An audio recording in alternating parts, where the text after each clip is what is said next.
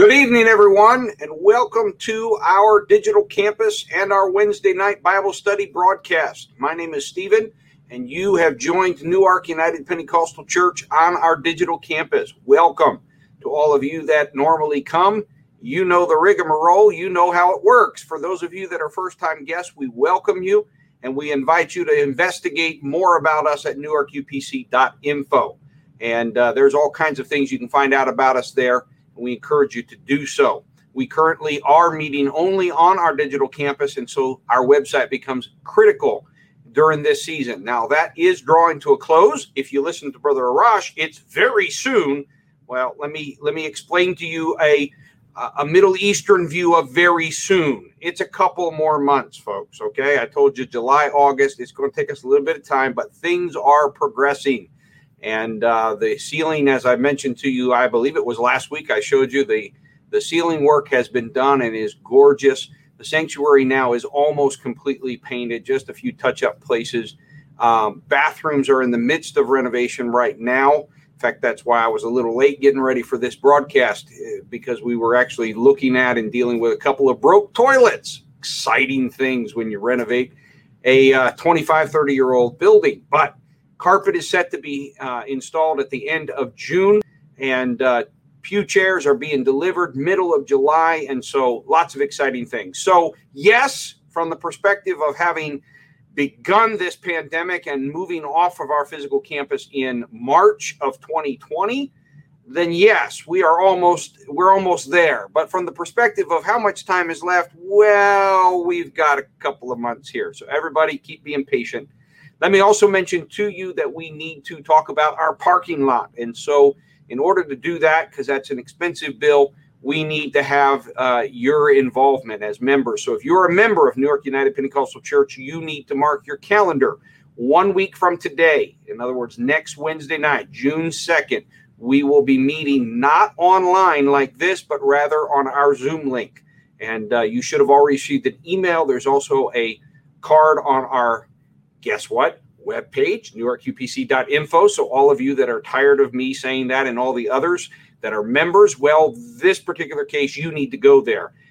Your Zoom link information is there, and we need you to come on there. We will present to you, take any questions, basic questions as best we can on Zoom, and then you'll have an opportunity that night to cast your vote, yes or no, for us replacing our parking lot. So lots to do.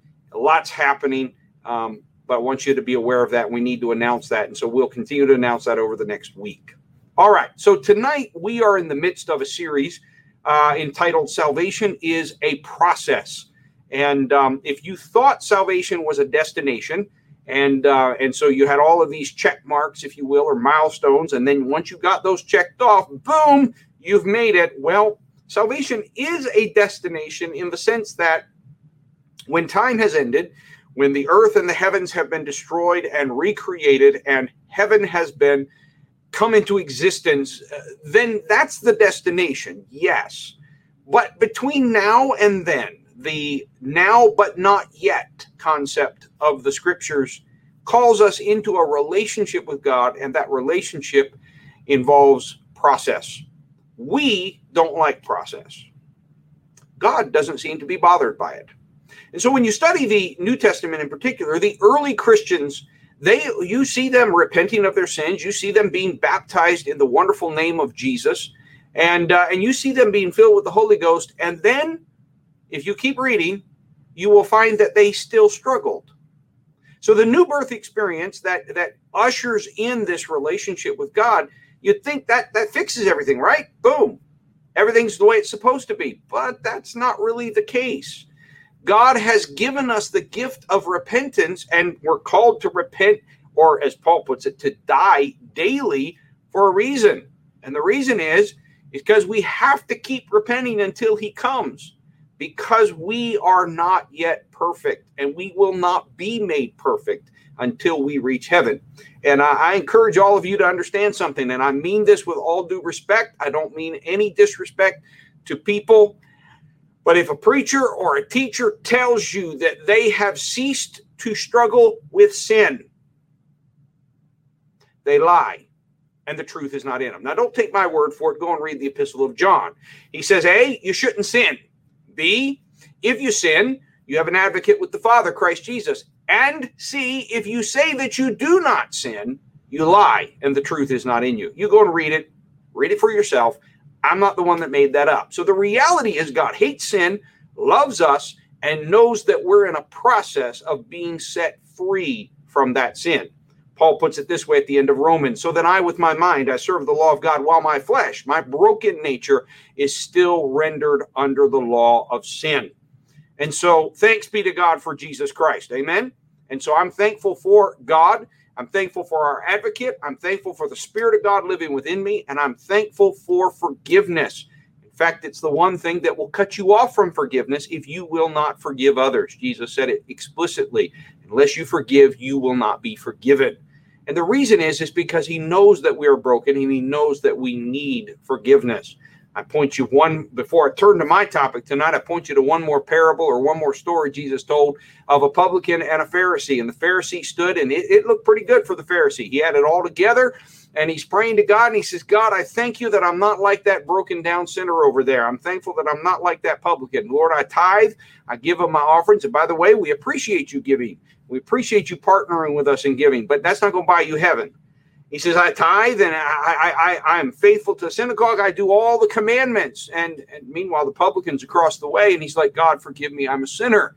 And Jesus looked at the audience, which was probably full of Pharisees as well as others, and he said, now, which one do you think went home right with God? And the answer that Jesus gave might surprise you. It was not the Pharisee. It was the publican. You see, God is not looking for those of us that have it together. God is looking for us that know we don't have it together and are willing to humble ourselves in repentance. And that initiates the process of salvation that God is able to do. Now, tonight, we're going to take a look at the early church, and we're going to take a look at a story that kind of illustrates how that even after repentance and even after baptism and even after the infilling of the Holy Spirit and the power of God that comes with that, Christians still struggle. And we struggle with our humanity, and we struggle with our preferences, and we struggle with our culture. And I'm not just talking about now, I'm talking about then. And so I hope you can take some solace in the fact that if you're struggling with your preferences, if you're struggling with your culture, if you're struggling with your opinions and how you feel towards your brother or your sister or your fellow human for that matter, well, you're probably in the right camp, because the early Christians did as well. They had trouble as well. So we're going to look at this, and we're going to start with Galatians. Now, before I go anywhere near my text, all right, Sister Erica, I want to give a shout out to my tech support. She's in the background running everything for me, and I appreciate it. She was running late today too, but she gets to eat her snack during the broadcast. So I'm kind of bummed out. I wolfed my meal down, and hopefully I'm not going to belch on you tonight, but if I do, you won't smell it. It'll be okay. But she's sitting there. I can see her off in the background, just munching away, enjoying herself. But anyway, shout out to Sister Erica. She's going to handle all of my scriptures. She's going to stay on point with it. And I'm going to bounce around. And so if a scripture doesn't go up at the exact right point, please, it's not her fault. It's because I went and called an audible and I shifted where I was going. Because this is a story that I know very well, and I tend to hop, skip, and jump around. And I've got to be aware of the time. This is a Bible study, but we do end in an hour, and I do want to leave time for you to ask questions. But I may go a little past 7:30. So hang with me. I'm going to try to not talk too fast, but at the same time, stay on point. So we're going to look at Galatians first. Now, here's something that many of you may not realize, or maybe you've heard it before and I need to remind you. Galatians represents one of the earliest letters written by the Apostle Paul. Now, when we look at the New Testament, we don't think of Galatians being one of the earliest writings of the New Testament. We typically think of the Gospels. And in one sense, you're right, because the Gospels are about the beginning of the New Testament, namely, John the Baptist and then Jesus, the Messiah that he was coming before, and their story. But the problem is that story was not written down first. The early Christians didn't write the stories down. They told the stories. They were oral, just as we are, really, honestly. Think about it. We spend a lot more time talking than we do writing, and only when some time goes by do we start to write. And when you remember that the the New Testament audience was largely illiterate, well, then writing it down didn't make a whole lot of sense either, because most of the people couldn't read it. So what you would do is you would tell the stories. And so the stories of Jesus were told orally, and the first writings of the New Testament were actually pastoral letters. They were letters written by people who had started a church but could not get back to that church physically, and so they would write a letter. And while the whole church couldn't read the letter, somebody there could read it, and so they would send the letter, and then that one or two literate people, they would read the letter to the rest of the church that was illiterate, and they could hear from that pastor. And when you recognize that one of the earliest missionaries, in fact, the most influential missionary of all time, the Apostle Paul, established many churches, and he was not able to get to them or be with them on a consistent basis. In fact, it would be years between visits. So Galatians is, by most biblical scholars, believed to be the earliest letter that the Apostle Paul wrote. And when you understand that these letters written by people like Paul were the earliest writings of the New Testament, Galatians sits as one of the earliest writings of the New Testament. And so the reason that we're going to start there tonight is because this is the earliest testimony to what's happening. Now, Galatians is largely about circumcision, and so it's a theological letter. It's writing to the churches of Galatia, and Paul's trying to get them to realize that they are saved by Christ and not by the works of the law, namely circumcision. But in the midst of this, in dealing with this topic, Paul tells a little bit of his story. And so I'm going to pick up in Galatians chapter 2 and begin with verse 1. And for sake of time, there's a little bit before in chapter 1. You can go back and read that. But I want to read to you this little section here of Galatians chapter 2, because you're going to see a New Testament church that has humanity, that's struggling with culture and preferences, and they're struggling to be true to the gospel. So the Apostle Paul says, then after 14 years. Now, then after, all right, so then is referring to something which is actually in chapter 1. And I'm simply going to tell you that it's either the Apostle Paul spending his time in Tarsus before he goes to Antioch, or more likely it is actually that time period plus him going to Antioch, as we learn in Acts chapter 13, and then being separated from the church at Antioch to go on his first missions trip. And as he would do, he would return from a missions trip and he would report to the church at Antioch. And so after that first missions trip, somewhere in there, that missions trip was probably in these 14 years, we're told that he goes up to Jerusalem again with Barnabas, taking Titus along too. Now, why is Titus important? Well, Titus was a Greek, okay? So this means that either Titus is from Antioch or from one of the other places that Paul has already gone and done missionary work. And so he takes Titus along. And this is why I would argue that when Paul goes to Jerusalem in Galatians chapter 2, Paul has already had his Damascus Road experience. He's already spent time in the Damascus, or in the Arabian desert, and he's already returned to Damascus. He's already gone to Jerusalem. He's already gone to Tarsus, and he's already gone on a missions trip with Barnabas. And they're coming to Jerusalem. Now, verse 2, he says, I went there because of a revelation and presented to them the gospel that I preach among the Gentiles. So you can already tell that he's preaching the gospel among the Gentiles.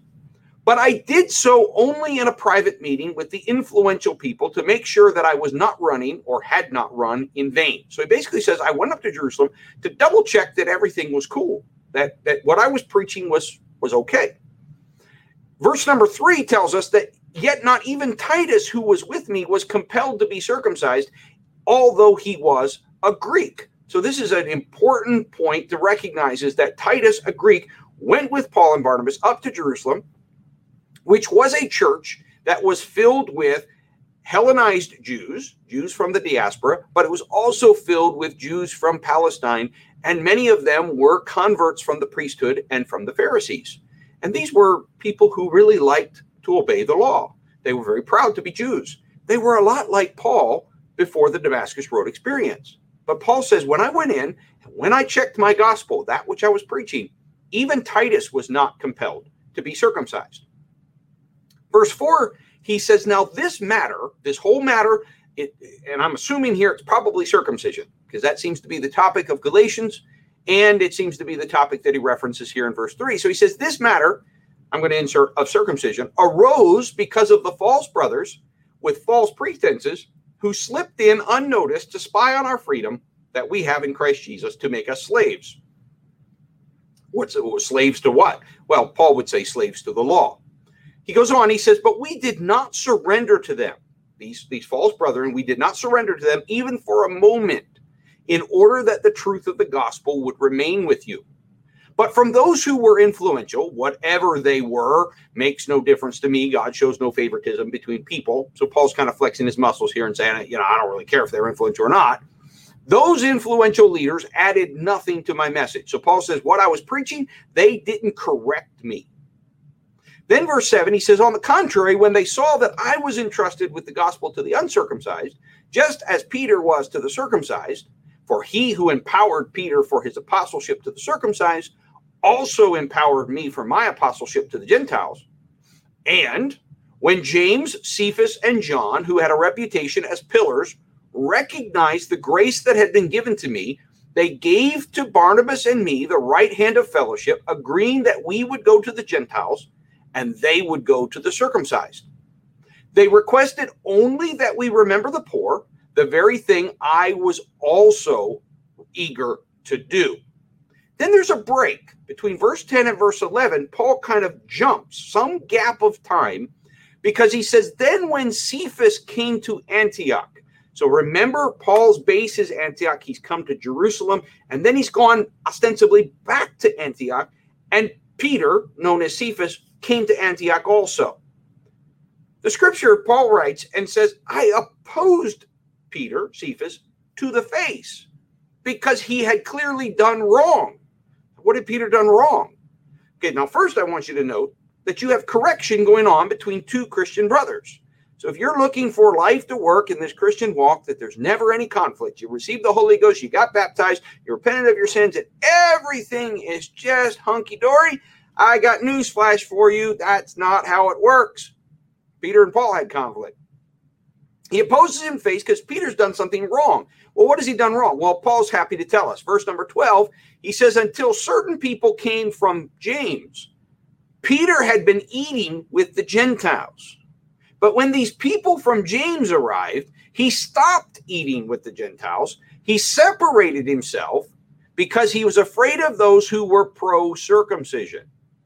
And the rest of the Jews also joined with him in this hypocrisy, so that even Barnabas was led astray with them by their hypocrisy.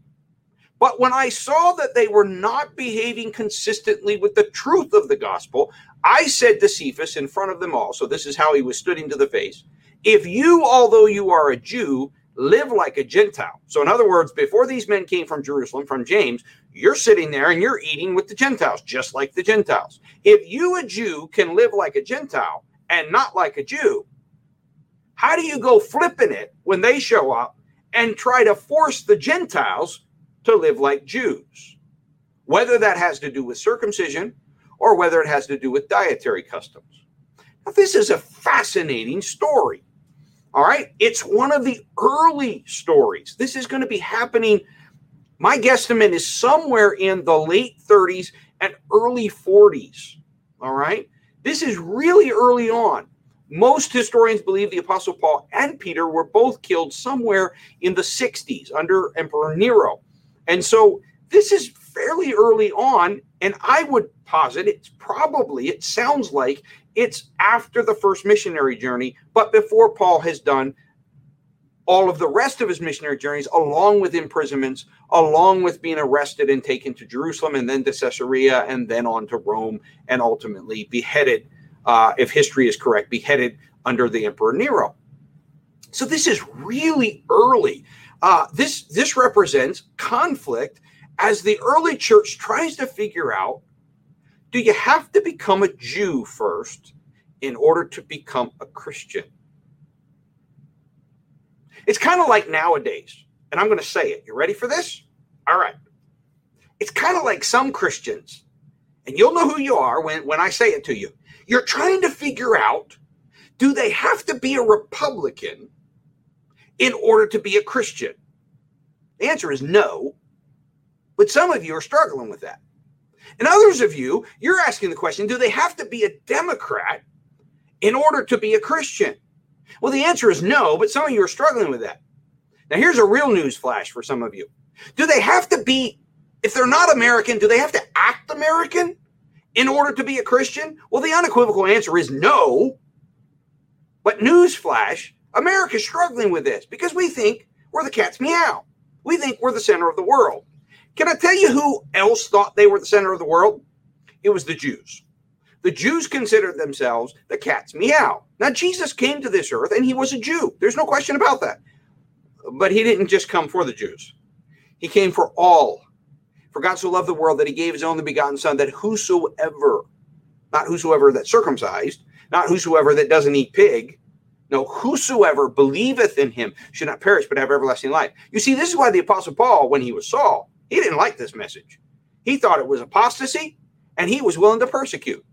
But you know, when you're going down the road and God knocks you off your horse and shines a bright light in your eyes and you can't see and puts scales over your eyes and makes you walk being led by the hand back into a city that you were going to persecute people in, it has a tendency to make you sit up and listen. And so when, you know, the preacher comes to your house and says, hey, the Lord showed me what happened to you, and you're going to be an apostle of his. And, you know, you tend to listen. And so the Apostle Paul would not allow his gospel to be anything but believing in the Lord Jesus Christ, just as John captures in John 3:16.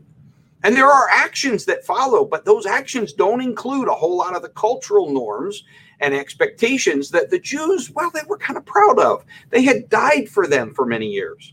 And some of you are kind of proud of your culture too. And you're really excited about what nation you're a part of or what party you belong to or your opinions or what you think is right or what you think is wrong. And I got to break some news to you. God's less impressed by our culture than we are. Because God is the God of all of humanity. And the gospel breaks down the barriers. It doesn't create barriers. I think many of you would be shocked at what Jesus would say if he showed back up here and you tried to press him, to ensnare him in Caesar's business. I think you would be surprised at how quickly he would look at you and ask for a coin. And it would have George Washington's head on it, or it would have Abraham Lincoln's head on it, or it'd have some other, and he'd say, render to Caesar what is Caesar's. But let's take our orientation back towards God, and let's render to God what is God's. Well, the early Christians struggled with this. So the fact that you and I are struggling with this is not a surprise. We shouldn't be surprised because salvation is a process. Okay? I remember when I first took the American flag out of the church, there were some of our elders, and I love them, that they were quite vexed with me. How dare you dishonor our military? Well, first of all, I'm not dishonoring our military. Do you all fly a flag in your living room? Do you all fly a flag on your front porch? Do you all fly a flag in your car? I mean, do you all fly a flag on your computer? I mean, how far does this go? I'm not dishonoring our military to remove the flag. Well, why are you removing it? Because the church is not an American church. The church is God's church. Every nation, every creed, every tongue. And I don't want those who come from other nations of origin to walk into the church and immediately the first thing they see is the image of the American flag. Because guess what? The American flag has done many good things in the world, but the American flag has also flown over some atrocities that have happened in the world. We do not mire the church in the affairs of the world. Jesus said, if my kingdom were of this world, Pontius Pilate, then would my servants fight. But my kingdom is not of this world. Therefore, my servants do not fight. All right, so this is reality. Now, here's the good news. If you're struggling with this, if you're trying to figure out your patriotism or your culture or your preferences vis-a-vis the church, you're in the same place that they were. Peter was struggling with this. Paul was struggling with this. They were all struggling with it. Now, here's the big question. When did this happen? Like this whole showdown, Paul going to Jerusalem and preaching, sharing his gospel with some members of the church there and them not adding anything to it, not even requiring Titus to be circumcised. And then going back to Antioch, everything seems fine. And then Peter comes back and something happens because somebody comes from James, the same James that had not added anything to the gospel that he was preaching. Somebody comes back from James, and suddenly Peter's got to withdraw, and Barnabas gets caught up in it too. Well, what's happening here? When is this? Now, lots of folks want to go and figure out where this is. And of course, the only other place, because most of Paul's letters are theological. They don't tell us biographical or stories like this. In fact, Galatians is one of the few that gives us details like this. Where do we find details about the early church? Well, there was an author who wrote much later. His name was maybe Luke. I don't know. We call him Luke because he wrote a two-part series. First part was the Gospel of Luke. The second part was the book of Acts. So the book of Acts tells the story of the church. And in the book of Acts, we find the Apostle Paul going to Jerusalem several times. Well, we know it's not later, okay, because we can tell it's after many missionary journeys, and none of what we're seeing in Galatians chapter 2 is showing up there. Now, some want to redeem this and make Luke and Paul not be in tension. So they want to make it that it was earlier. But I would submit to you that tonight, and I'm going to read to you portions of it because time's getting away from me, so I got to keep moving. I would argue to you that what Paul describes in the first part of Galatians chapter 2, before Peter goes to Antioch and is rebuked by Paul, is actually the Council of Jerusalem in Acts chapter 15. So let me jump in there real quick. And here, Erica, I apologize. You might have to put your snackies down for a little bit to stay with me because I'm going to be hopping around a little bit because I gotta redeem a little bit of time. Y'all going to need to read a little bit on your own, okay? So Acts chapter 15, verse 1 says, "Now some men came down from Judea and began to teach the brothers, unless you are circumcised according to the custom of Moses, you cannot be saved." When Paul and Barnabas had a major argument and debate with them, the church, and if you read the context, that's the Antioch church, appointed Paul and Barnabas and some others from among them to go up to meet with the apostles and elders in Jerusalem about this point of disagreement. Now, if you remember what I read to you from Galatians, this is sounding pretty similar, right? Paul says, I go up to share my gospel, and the reason that I'm going is because these men came in and they inserted themselves and they tried to change the gospel. So they went on their way, they went with the church, and they arrived in Jerusalem. I'm skipping 3 and 4 real quick. So they arrive at Jerusalem, and they're received by who? The apostles and the elders. Verse number 4, and they report all that God has done with them. So it sounds like after the missionary journey. Then, verse 5, but some of the religious party of the Pharisees who had believed stood up and said, it is necessary to circumcise the Gentiles and to order them to observe the law of Moses. Now the apostles and elders met together to deliberate about this matter. So this is sounding like Galatians 2. After much debate, Peter stands up and says, brothers, you know that some time ago God chose me to preach to the Gentiles so they would hear the message of the gospel and believe. All right? And so he goes on about how God knows the heart. He's testified by giving them the Holy Spirit. He's not making a distinction between them. He's cleansing their hearts by faith. And then Peter in verse number 10, so now why are you putting God to the test by placing on the neck of the disciples a yoke that neither our ancestors nor we have been able to bear? And then he makes this very strong statement that he's already made in Acts 10 and Acts 11. We believe that we are saved through the grace of the Lord Jesus in the same way as they are. So what's absent? Circumcision. So the scripture then says the whole group kept quiet. Barnabas and Paul explain the miraculous signs and wonders God had done among the Gentiles through them. So this is at the very least what he's done in Antioch, but it's more likely what he's done through the first missionary journey also. Then James speaks up. Now, this is not James of James and John, but rather this is James, the brother of the Lord, the brother of Jesus, who for some reason, we don't understand why, was the bishop of Jerusalem. He says, brothers, listen to me. Simeon has explained how God first concerned himself to select from among the Gentiles a people for his name. And then he quotes from the Old Testament. And he says, therefore I conclude, verse 19, Erica, I'm jumping for sake of time there, verse 19, therefore I conclude. So he goes through an argument, and he says, therefore I conclude that we should not cause extra difficulty for those among the Gentiles who are turning to God. All right? But that we should write them a letter telling them to abstain from things defiled by idols, and from sexual immorality, and from what has been strangled, and from blood. For Moses has had those who proclaim him in every town from ancient times, because he is read aloud in the synagogues every Sabbath. Now, let's pause there. Here's what's interesting. Remember Galatians 2? Paul said, They did nothing except remember the poor. That's all they asked. They added nothing to my gospel. But Luke presents us here that they added a little bit. They asked them to abstain from idolatry. They asked them to abstain from sexual immorality. But they also asked them to abstain from things strangled and from blood. Now, you may not recognize those two terms, but those two terms there about things strangled and from blood, those are dietary laws. That goes right to what Paul says he withstands Peter for, because the Gentiles did not practice this. And this is why the Jews would not eat with them. It wasn't just that they ate pigs. They didn't kill their animals the way the Jews thought they should. And they ate blood from the meat rather than properly draining the blood and thereby not eating blood in the meat. So which happened? Now, here's what I think. I believe Luke either himself is trying to paint a picture where everybody's in agreement. He's trying to kind of gloss over an area of conflict. Or it's possible that time has gone by and Luke doesn't know the full story. But isn't that kind of interesting? While Luke may not have known the whole story, God preserved another piece of the story, another perspective, another angle in the letter of Paul. I believe both have to be brought into conversation with one another. But most scholars, and I am one of them, believe that really what James said was, I conclude that we should not cause extra difficulty for those among the Gentiles who are turning to God. Period.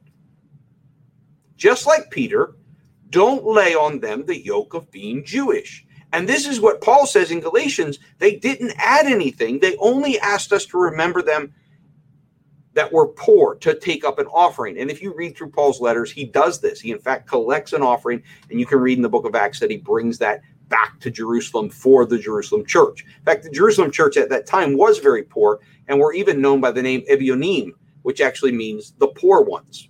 And so Paul remembers that. So what happened here? Well, here's what a lot of scholars think, that Luke, either due to choice or his sources, he conflates James' first decision and James' second decision.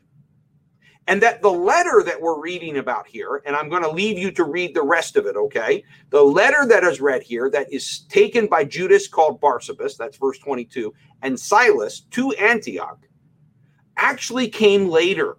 So the idea is that the Apostle Paul and Barnabas are at Jerusalem. Nothing's added to their gospel. They go back to Antioch, and maybe later, or maybe even at the same time, Peter goes with them. And everything's going well. But then James feels pressure by his culture. And James says, you know what? Maybe we could ask a little bit of bending from them. We'll just ask them for 4 things. We'll ask them not to be idolatrous. We'll ask them not to be sexually immoral, which obviously both of those are not a problem. But then we're going to ask that they not eat things that are strangled and they not eat things that still have the blood in it. We're going to ask them to accommodate our culture. Now, so they bring this, they send this letter, and I'm not going to read it to you. You can read this through chapter 15, and they send this letter to them, and they go to Antioch. So the letter arrives, and according to Luke, when the letter's read aloud, people rejoice at its encouragement. Both Judas and Silas, who were prophets themselves, verse 32, encouraged and strengthened the brothers with a long speech. Verse 33, of chapter 15, after they had spent some time there, they were sent off in peace by the brothers to those who had sent them. Verse 35, but Paul and Barnabas remained in Antioch, teaching and proclaiming, with many others, the word of the Lord. Now, here's the funny thing. Do you remember Galatians 2? Paul withstands Peter to the face because he's wrong, because he's gotten caught up based on a letter, based on men coming from James, and even Barnabas got caught up in this. So verse 36 says, after some days, Paul said to Barnabas, let's return and visit the brothers in every town where we proclaim the word of the Lord to see how they were doing. Barnabas wanted to bring John called Mark along with them too, but Paul insisted that they should not take along this one who had left them in Pamphylia and had not accompanied them in the work. They had a sharp disagreement so that they parted company. So the disagreement about whether John Mark should go with them parts these two missionaries who have suffered great persecution and great trial. You can read about it earlier in Acts as they did their first missionary journey. They just had a disagreement over whether the boy John Mark goes with them. I think Luke either is missing or has left out a piece of the story. Scripture says Barnabas took along Mark and sailed away to Cyprus. Paul chose Silas and set out, commended to the grace of the Lord by the brothers and sisters, and he passed through Syria and Cilicia, strengthening the churches. And by the way, Syria and Cilicia is where he had gone in the first missionary journey. So what do I think is going on here? What I think is going on here is actually the Apostle Paul tells us in Galatians 2 that there were those who wanted the early Christians to both by circumcision and by dietary customs to first be Jews before they could be Christians. And this is precisely what was preached to the Galatian churches and why Paul is writing this letter to the Galatians, telling them that it's the gospel of Christ, the believing in Christ alone that saves them, not the obedience to the law. In trying to defend this to the Galatians, he tells them that he went to Jerusalem before to deal with these Christians who insisted you had to be a Jew first, both by circumcision and by dietary customs, before you could become a Christian. And he says, I took this to the Jerusalem church, and they did not require it of me. But later, those others came from James, and they did require it. And Peter got caught up in it. And Barnabas got caught up in it. And I would not bend. I would submit to you that what split Paul and Barnabas apart as missionaries was not John Mark. Yes, I'm sure John Mark was a part of the discussion. But what split them apart was that Barnabas wanted to accommodate just a little bit, just as Peter was trying to accommodate the cultural demands. And Paul, who when it came to the Jewish culture, was a Jew above Jews, a Pharisee above Pharisees, more zealous than all his peers, more studied than anyone. Paul said, guys, you got to understand, I ran into this dude on the road to Damascus, and he knocked me on my keister, and he blinded my eyes, and he told me that I was wrong. I'm not going to make this mistake again. And so we have in this historical story between the letter of Galatians, which is the earlier writings, and then a later story it's preserved by the author of Luke Acts in the book of Acts. You have all the pieces of what looks like early Christians struggling with culture and preference. They were in process. The same guy who stands in Cornelius' house and offers salvation because God is no respecter of persons, now suddenly cannot sit and eat. And remember, the meal when you ate in the early Christian church was where you also shared communion. So by Peter withdrawing from the table, he was not just refusing to eat pizza. He was refusing to share the Lord's Supper with the Antioch church that was a mix of Jews and Gentiles. Paul said, not having it. And he stood against it. You see, when I speak strong words to the church about how we handle ourselves with regard to culture, when I speak strong words to you about your political opinions and tell you you have a right to your political opinions, but they must stop. They cannot come past the threshold of your brotherhood and sisterhood within the church. When I challenge us, where's the chapter and verse, as missionary Phelps challenged the Nigerian church with, and we challenge ourselves, where's the chapter and verse? Well, that's just the way it's always been, or that's the way it makes sense to me. Well, it doesn't matter whether it makes sense to you. It doesn't matter whether that's the way it's always been. Chapter and verse.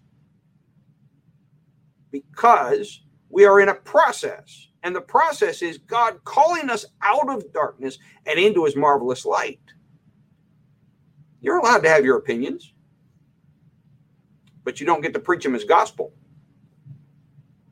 You're allowed to vote your conscience, but you don't get to preach it as gospel. You're allowed to have your medical opinions, but you don't get to preach it as gospel. You're allowed to have your music preferences, but you don't get to preach it as gospel. We all are allowed to have opinions, but I must value my brother or my sister more than myself. I must not be caught up in this. And so for me, now there are many, when I teach this, I get in all kinds of trouble. And by the way, questions should be rolling. I hope that you put that up. Yep, Erica's got it. So I'm sure there's some questions coming. But I get in trouble because there's a lot of folks that go, Steve, you're making it look like the church was not in agreement, and you're making it look like the Bible isn't speaking truth. Actually, I think the Bible was speaking truth. Have you ever been in a room and seen a conflict and then got out of that room and heard somebody tell what they saw in the room, and you were in the room and they weren't lying, but they weren't telling the whole story because it's how they saw it? Well, that's what happened here. And God craftily allowed us to see two different vantage points. Whatever Luke, the author of Luke Acts, was using, whatever his sources were, painted a picture that kind of glossed over things, that kind of said, hey, everybody was in agreement on this. But over in Paul's letter in Galatians, it doesn't look like he was in agreement. And when you read later in Acts, you find that he wasn't in agreement. He would not allow anything to be added to the gospel. Now, my point tonight is to recognize that culture and preferences, those are my two key points, culture and preferences are the areas that constantly try to assert themselves and cause division within the body. And we as Christians got to allow the process of salvation to release us from those, to value one another on the basis of the Word of God and the gospel alone. And we must constantly be pressing back against our own culture and our own preferences. I'll close with this and then take some questions. I've done a fair amount of travel on the missions field, and we do amazing work in the missions field. The gospel is spread around the world. But you know where the problem areas are? It's when we went there and we preached our culture instead of the gospel. And we never replaced the gospel, but a lot of times we would preach our culture right alongside of the gospel. And you'll find these weird things going on that make absolutely no sense. Like I heard of one preacher one time preaching in an African country against television. All right. Now, there's lots of bad things about, that are on television. There's lots of important scripture that understand what you're looking at, and it's important that we guard our eyes. But it was didn't make a whole lot of sense to preach against television in this African country, since the African country didn't have electricity. Last time I checked, the television doesn't work without electricity. You don't have communications. What was going on there? Our culture, our struggle, our areas, we suddenly began to elevate them. We began to put them right next to the truth of the gospel. And we have to resist that.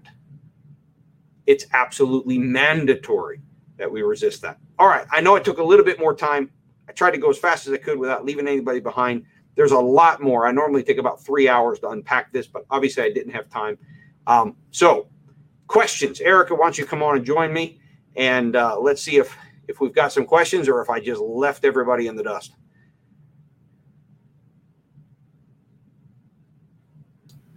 I think you left everybody in the dust. There's no questions. There's no questions? Oh, come on. You people have got to have some questions. All right. So I will, while you are all collecting your thoughts a little bit, I'll add a few little details that I kind of hop, skipped, and jumped around real quick. So first of all is there's no question that what we see in Galatians chapter 2 occurs sometime in the story of the early church. So you have to draw a conclusion of either what you're seeing there is not chronicled at all in the book of Acts. So that's one conclusion that some scholars would say. You can't find this example. Second, it's a different spot. And so there is this one spot in chapter 11, if you look, that the Apostle Paul, I think it's chapter 11. It might be chapter 14, where he comes down and actually takes food, takes money to the Jerusalem church during a famine. So some people want to try to make those two match. What he describes in Galatians chapter 2 match with that occasion. It just doesn't make sense to me because none of the circumstances are not the same. The details are not the same. And when I look at Galatians chapter 2, and I realize that what's at front and center is there are some people who want the Gentiles to be circumcised, and the conflict between Peter and Paul is over food. This is sure looking an awful lot like the discussion that's happening in Acts 15. And even if you say that what is in Galatians 2 doesn't match Acts 15, and it's another occasion, you still have to recognize that what Paul describes as the agreement of the Jerusalem church with him in preaching the gospel to the Gentiles does not match with Acts 15. There's not this request to abstain from things slaughtered or from blood.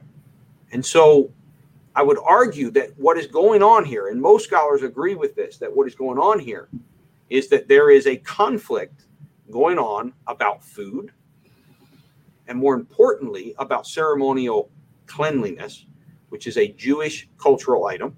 It meant something about separating the people, but now in the New Testament, through the cross, the rending of the veil from top to bottom, the gospel is now available to all, to any who will believe. And so that, along with circumcision, this identifier of God's chosen people, has clearly been set aside. If you don't believe me on the food, there was a great, I forget who did the lesson. Erica, you might be able to help me, but one of our speakers over the last couple of weeks did a great lesson about Peter and Cornelius. I think it might have been Meg, about Peter and Cornelius, but I can't remember who it was. I apologize. It may not have been Meg. It may have been, I know who it was. I apologize. It was last week. It was Joyce, where Peter is told repeatedly by a vision to rise and kill and eat these animals that are unclean. So if Jesus really had a problem and wanted Gentiles to eat like the Jews, he would have never said what he did in Acts chapter 10 to Peter about going to Cornelius' house. All right, so we got a question. How did the Gentiles slaughter their animals? Oh, there's a lot of different ways. One of them, for instance, would be that they would sacrifice their animals by first bonking them upside the head. Okay, they'd have a sledgehammer and bonk them upside the head. And then they would, instead of hanging them upside down while the animal's still alive and cutting their throat, where the heart would keep pumping for a little while and actually pump the blood out of the body, they would instead just slit it and it wouldn't drain all of the blood. So some of the blood would pool within the body. And so then when you butchered the animal, there would still be blood. And so the Jews had a very specific process. We call it now kosher because it was a very specific process for slaughtering the animal. And it had a lot to do with God's insistence that they understand that the life is in the blood. And I've given you that on the altar. So it's both, you're not supposed to eat it and it's supposed to be sacrificed to me. And so the result of that meant that the Gentiles rarely slaughtered things in a way that was kosher. So it was both that the Gentiles ate animals that the Jews did not believe should be eaten, but it was also that they didn't slaughter their animals correctly. So they were ceremonially unclean. Is the place to teach about unacceptable cultural practices in the church? What is Leela talking about? Start typing, Leela, because I need a little clarity here. I'm going to take a stab at this question, but all right. So unacceptable cultural practices. Okay, first of all, I'm going to take a stab, and Erica, you help me out if she types some more to give me a little bit more clarity. First of all, I'm going to go after the word unacceptable. Oh, she said, is there a place to teach about unacceptable culture practices in the church? Is there? Is there a place?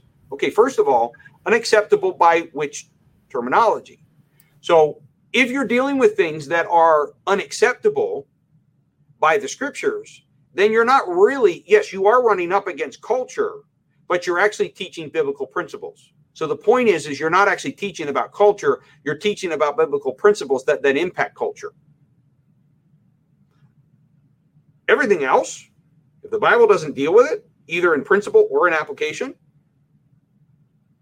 then it's cultural and you leave it alone. And when we try to use the Bible to enforce what we prefer, we get ourselves into all kinds of trouble.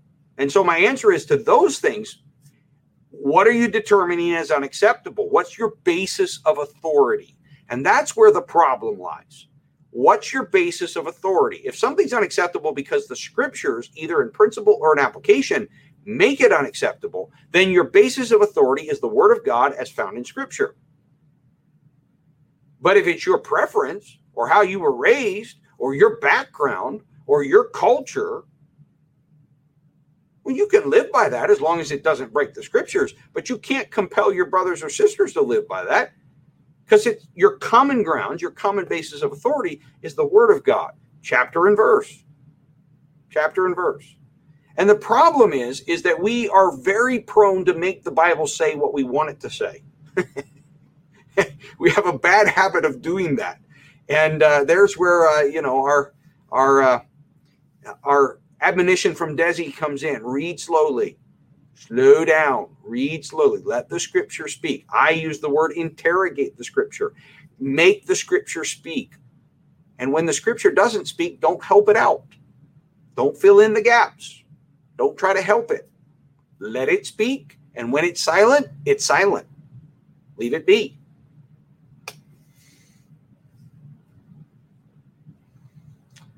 All right. Do you think we associate process with learning and not so much with unlearning, even though both are often necessary in this process of salvation? That's a great question, Carolyn, because part of learning is unlearning.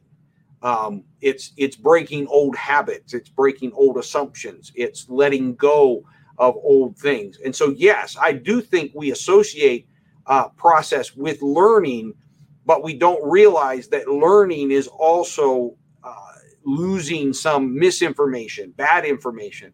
And we have to be willing to be corrected. Learning is not just affirmative. Sometimes it's corrective. We all love to be affirmed. We all love the positive, something added. But as you've put it, yes, learning sometimes is God taking something away. With the Apostle Peter, I would argue that that's exactly what Jesus was doing when he lets the sheet down in the vision. And he says, Peter, I need to teach you something. This eating thing had a place, but it's not, I'm not concerned with that right now. It's different now. It's been fulfilled. The point of it was to separate you. Now what separates you is the blood of the cross. It's no longer the sacrifices at the temple. It's my one sacrifice at Calvary. And so there's an unlearning of things like that. And that's where all of us till the day we die have got to maintain a humility to allow corrective to be a part of our learning, not just affirmative. Good question. James Littles. Holy cow, here we go. All right, Jim. What is a good process for disciples to discuss these deep divides? How does this help model reconciliation to the world? Oh, all right. So let's deal with the first question. The second question, he almost lobbed me the softball. So first of all is that I think it's extremely important that we're allowed to discuss when we disagree. I think that is critical to the process of discipleship. And that is what's critical to our theme this week, that if salvation is a process, if the early Christians, who are our model, if you will, our examples, if they were broken, if they struggled with bigotry, if they struggled with their culture and their ways, then we also should realize that A, it's not the end of the world that we struggle, and B, we need to struggle. Paul's are going to have to stand up and withstand Peter's to the face. Okay? But there needs to be a process whereby we recognize this. We're not looking for perfection, but rather we're engaging in this process, and that allows then for discussion to occur. Discussion that is polite, discussion that is passionate but respectful, discussion that is challenging but maintains commitment one to another. Now, how does this help model reconciliation to the world? Well, here's the deal. If we do not know how to break down barriers of disagreement across cultural lines or across opinion lines, across preference lines, and we say we know the gospel, what shot do we have with a broken world who also struggles? I mean, let's be honest. The world doesn't know how to do this very well either. Okay, we're all broken. That's the problem. But we should at least have a better methodology or a better process to model for them. And unfortunately, at times, Jim, as you and I both know, we sometimes are worse examples than the world. The world sometimes does better than us. And so that's the point of, I believe, this story is to call us, A, be committed to truth and be willing to correct one another, but do so in a manner that does not cause separation.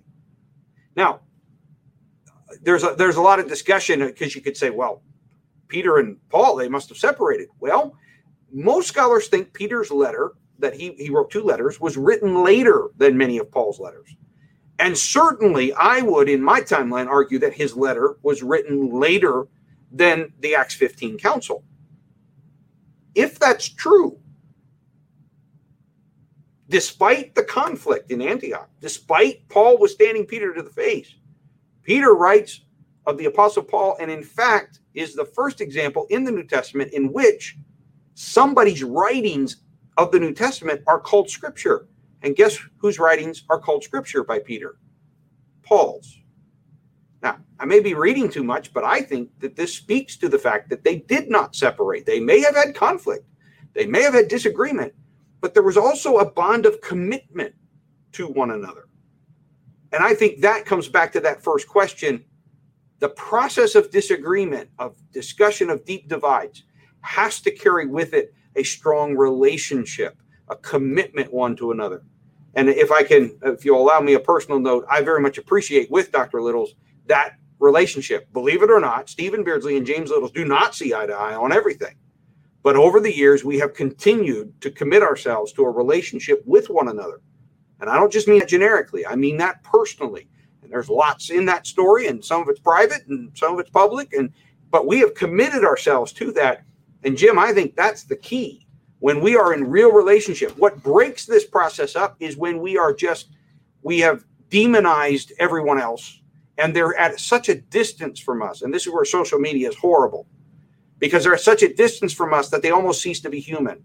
And so then we just go after them. And so you'll notice that I try very hard that when I'm speaking corrective words, I'm not targeting anyone. I want to speak them generically. I want to speak truth. Because then I'm open. Somebody can come to me and say, I disagree with you. Well, come talk to me. Let's talk this out. Let's talk back and forth. And we might even part ways and say, you know what, I still don't agree with you. And they say, I still don't agree with you, but we need to part ways in a manner that we still are brothers and sisters in Christ, and we're committed to one another. By this shall all men know you are my disciples, in that you have total theological agreement with one another. No, that's not what he said. He said, by this shall all men know you are my disciples, because you have love one for another. And love is acted out by commitment. I'm married to my wife, and I love her more than I love anybody else. But I don't agree with her all the time. And she drives me batty at times. And we have intense fellowship of disagreement at times. But there's a commitment we made almost 25 years ago. And we haven't broke the commitment. Period. Hope that helps. Thanks for the question, Jim. All right, Jada. Since salvation is a process for all, can God call someone for the world and straight into preaching? Ha! Well, I would argue that he kind of did that with the Apostle Paul. Apostle Paul is a persecutor. Now, of course, he had theological training. He was a Jew, etc. But Jada, the timeline is God's to control. Timeline is God's to control. My brother in the Lord, Brother Stan Seth, I always call him my brother from another mother. He came to the Lord when he was, I'm probably going to have the timeline slightly off, but I believe he was in his late 40s or early 50s. Stan was a business executive. He had been very successful, very educated man. And let me just say that Stan's timeline was not your typical timeline of ministry. Why? Because of his human maturity, and then because of his seriousness about the gospel and how he got to work on it. He no sooner finished the Bible study that taught him, he turned around and said to my dad, I want to sit down with you and now listen to the same Bible study to figure out how to teach it myself. That's a level of maturity that just immediately converted. So my simple answer is God controls the timeline, Jada. Some it takes longer. Others, it seems to move on a fast track. Why do you think it's so hard for the church to admit that they still struggle with sin after being born again? Because we preachers preach it wrong. Okay? And all my dear brothers and sisters out there that are preachers and want to get mad at me, well, get mad at me. I don't care. we preach it wrong. Because what happens is we hold out to people. See, it's harder to pastor a church when you tell them that you know that they're broken and that they're going to continue to struggle with brokenness. Because now you have to commit to a process with them as well. So it's easier to whitewash it. It's easier to act like it and teach people to act like it. And the problem is we're modeling it ourselves. We preachers won't. We pastors will not look at people and say, I am broken.